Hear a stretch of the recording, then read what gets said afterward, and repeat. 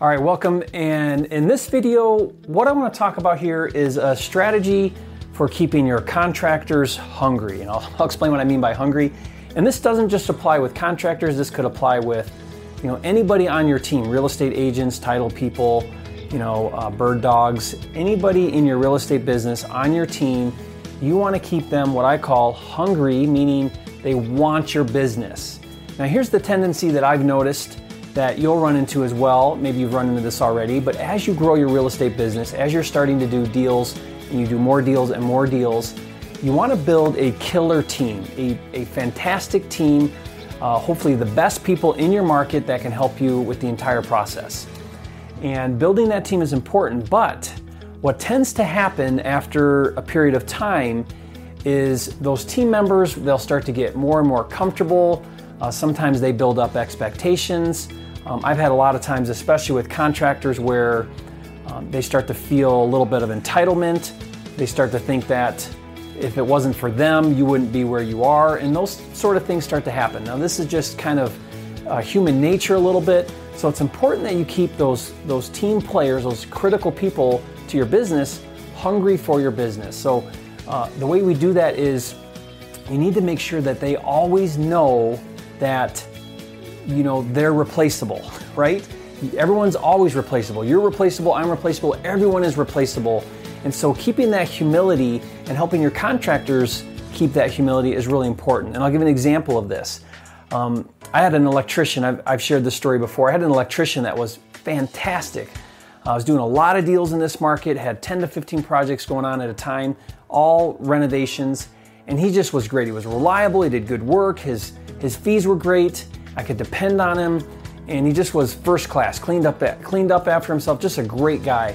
And I used him and I kept using him, and then I started to feel like the pricing was creeping up.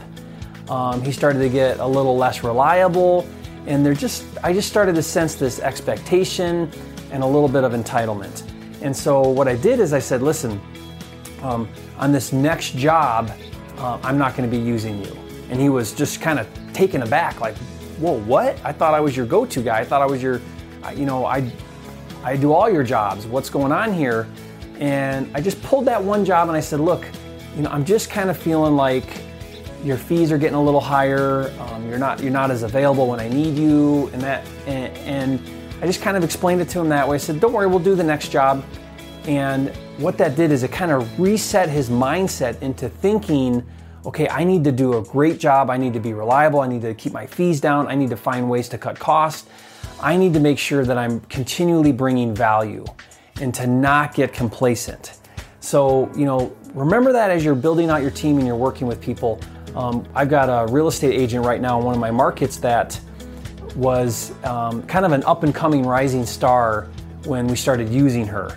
And it's now been a little while and she's picking up more clients and she's kind of forgetting who her number one client is. And so we've had to have a heart-to-heart talk with her and say, listen, it can't take 4 or 5 days to get a listing up. It needs to be immediately. It used to be an hour, I'd have it listed. Or additional things that I need. I need to get these homes sold quickly and on budget and on time. And that's all starting to slip because of this expectancy, a little bit of complacency. So keep your contractors hungry. Whoever it is on your team, you've got to keep them hungry in order to continually have good service. And this applies with pretty much anybody and everybody. It's human nature to do that. So that's the tip I wanted to share with you today. Hope that was helpful, and I'll see you next time.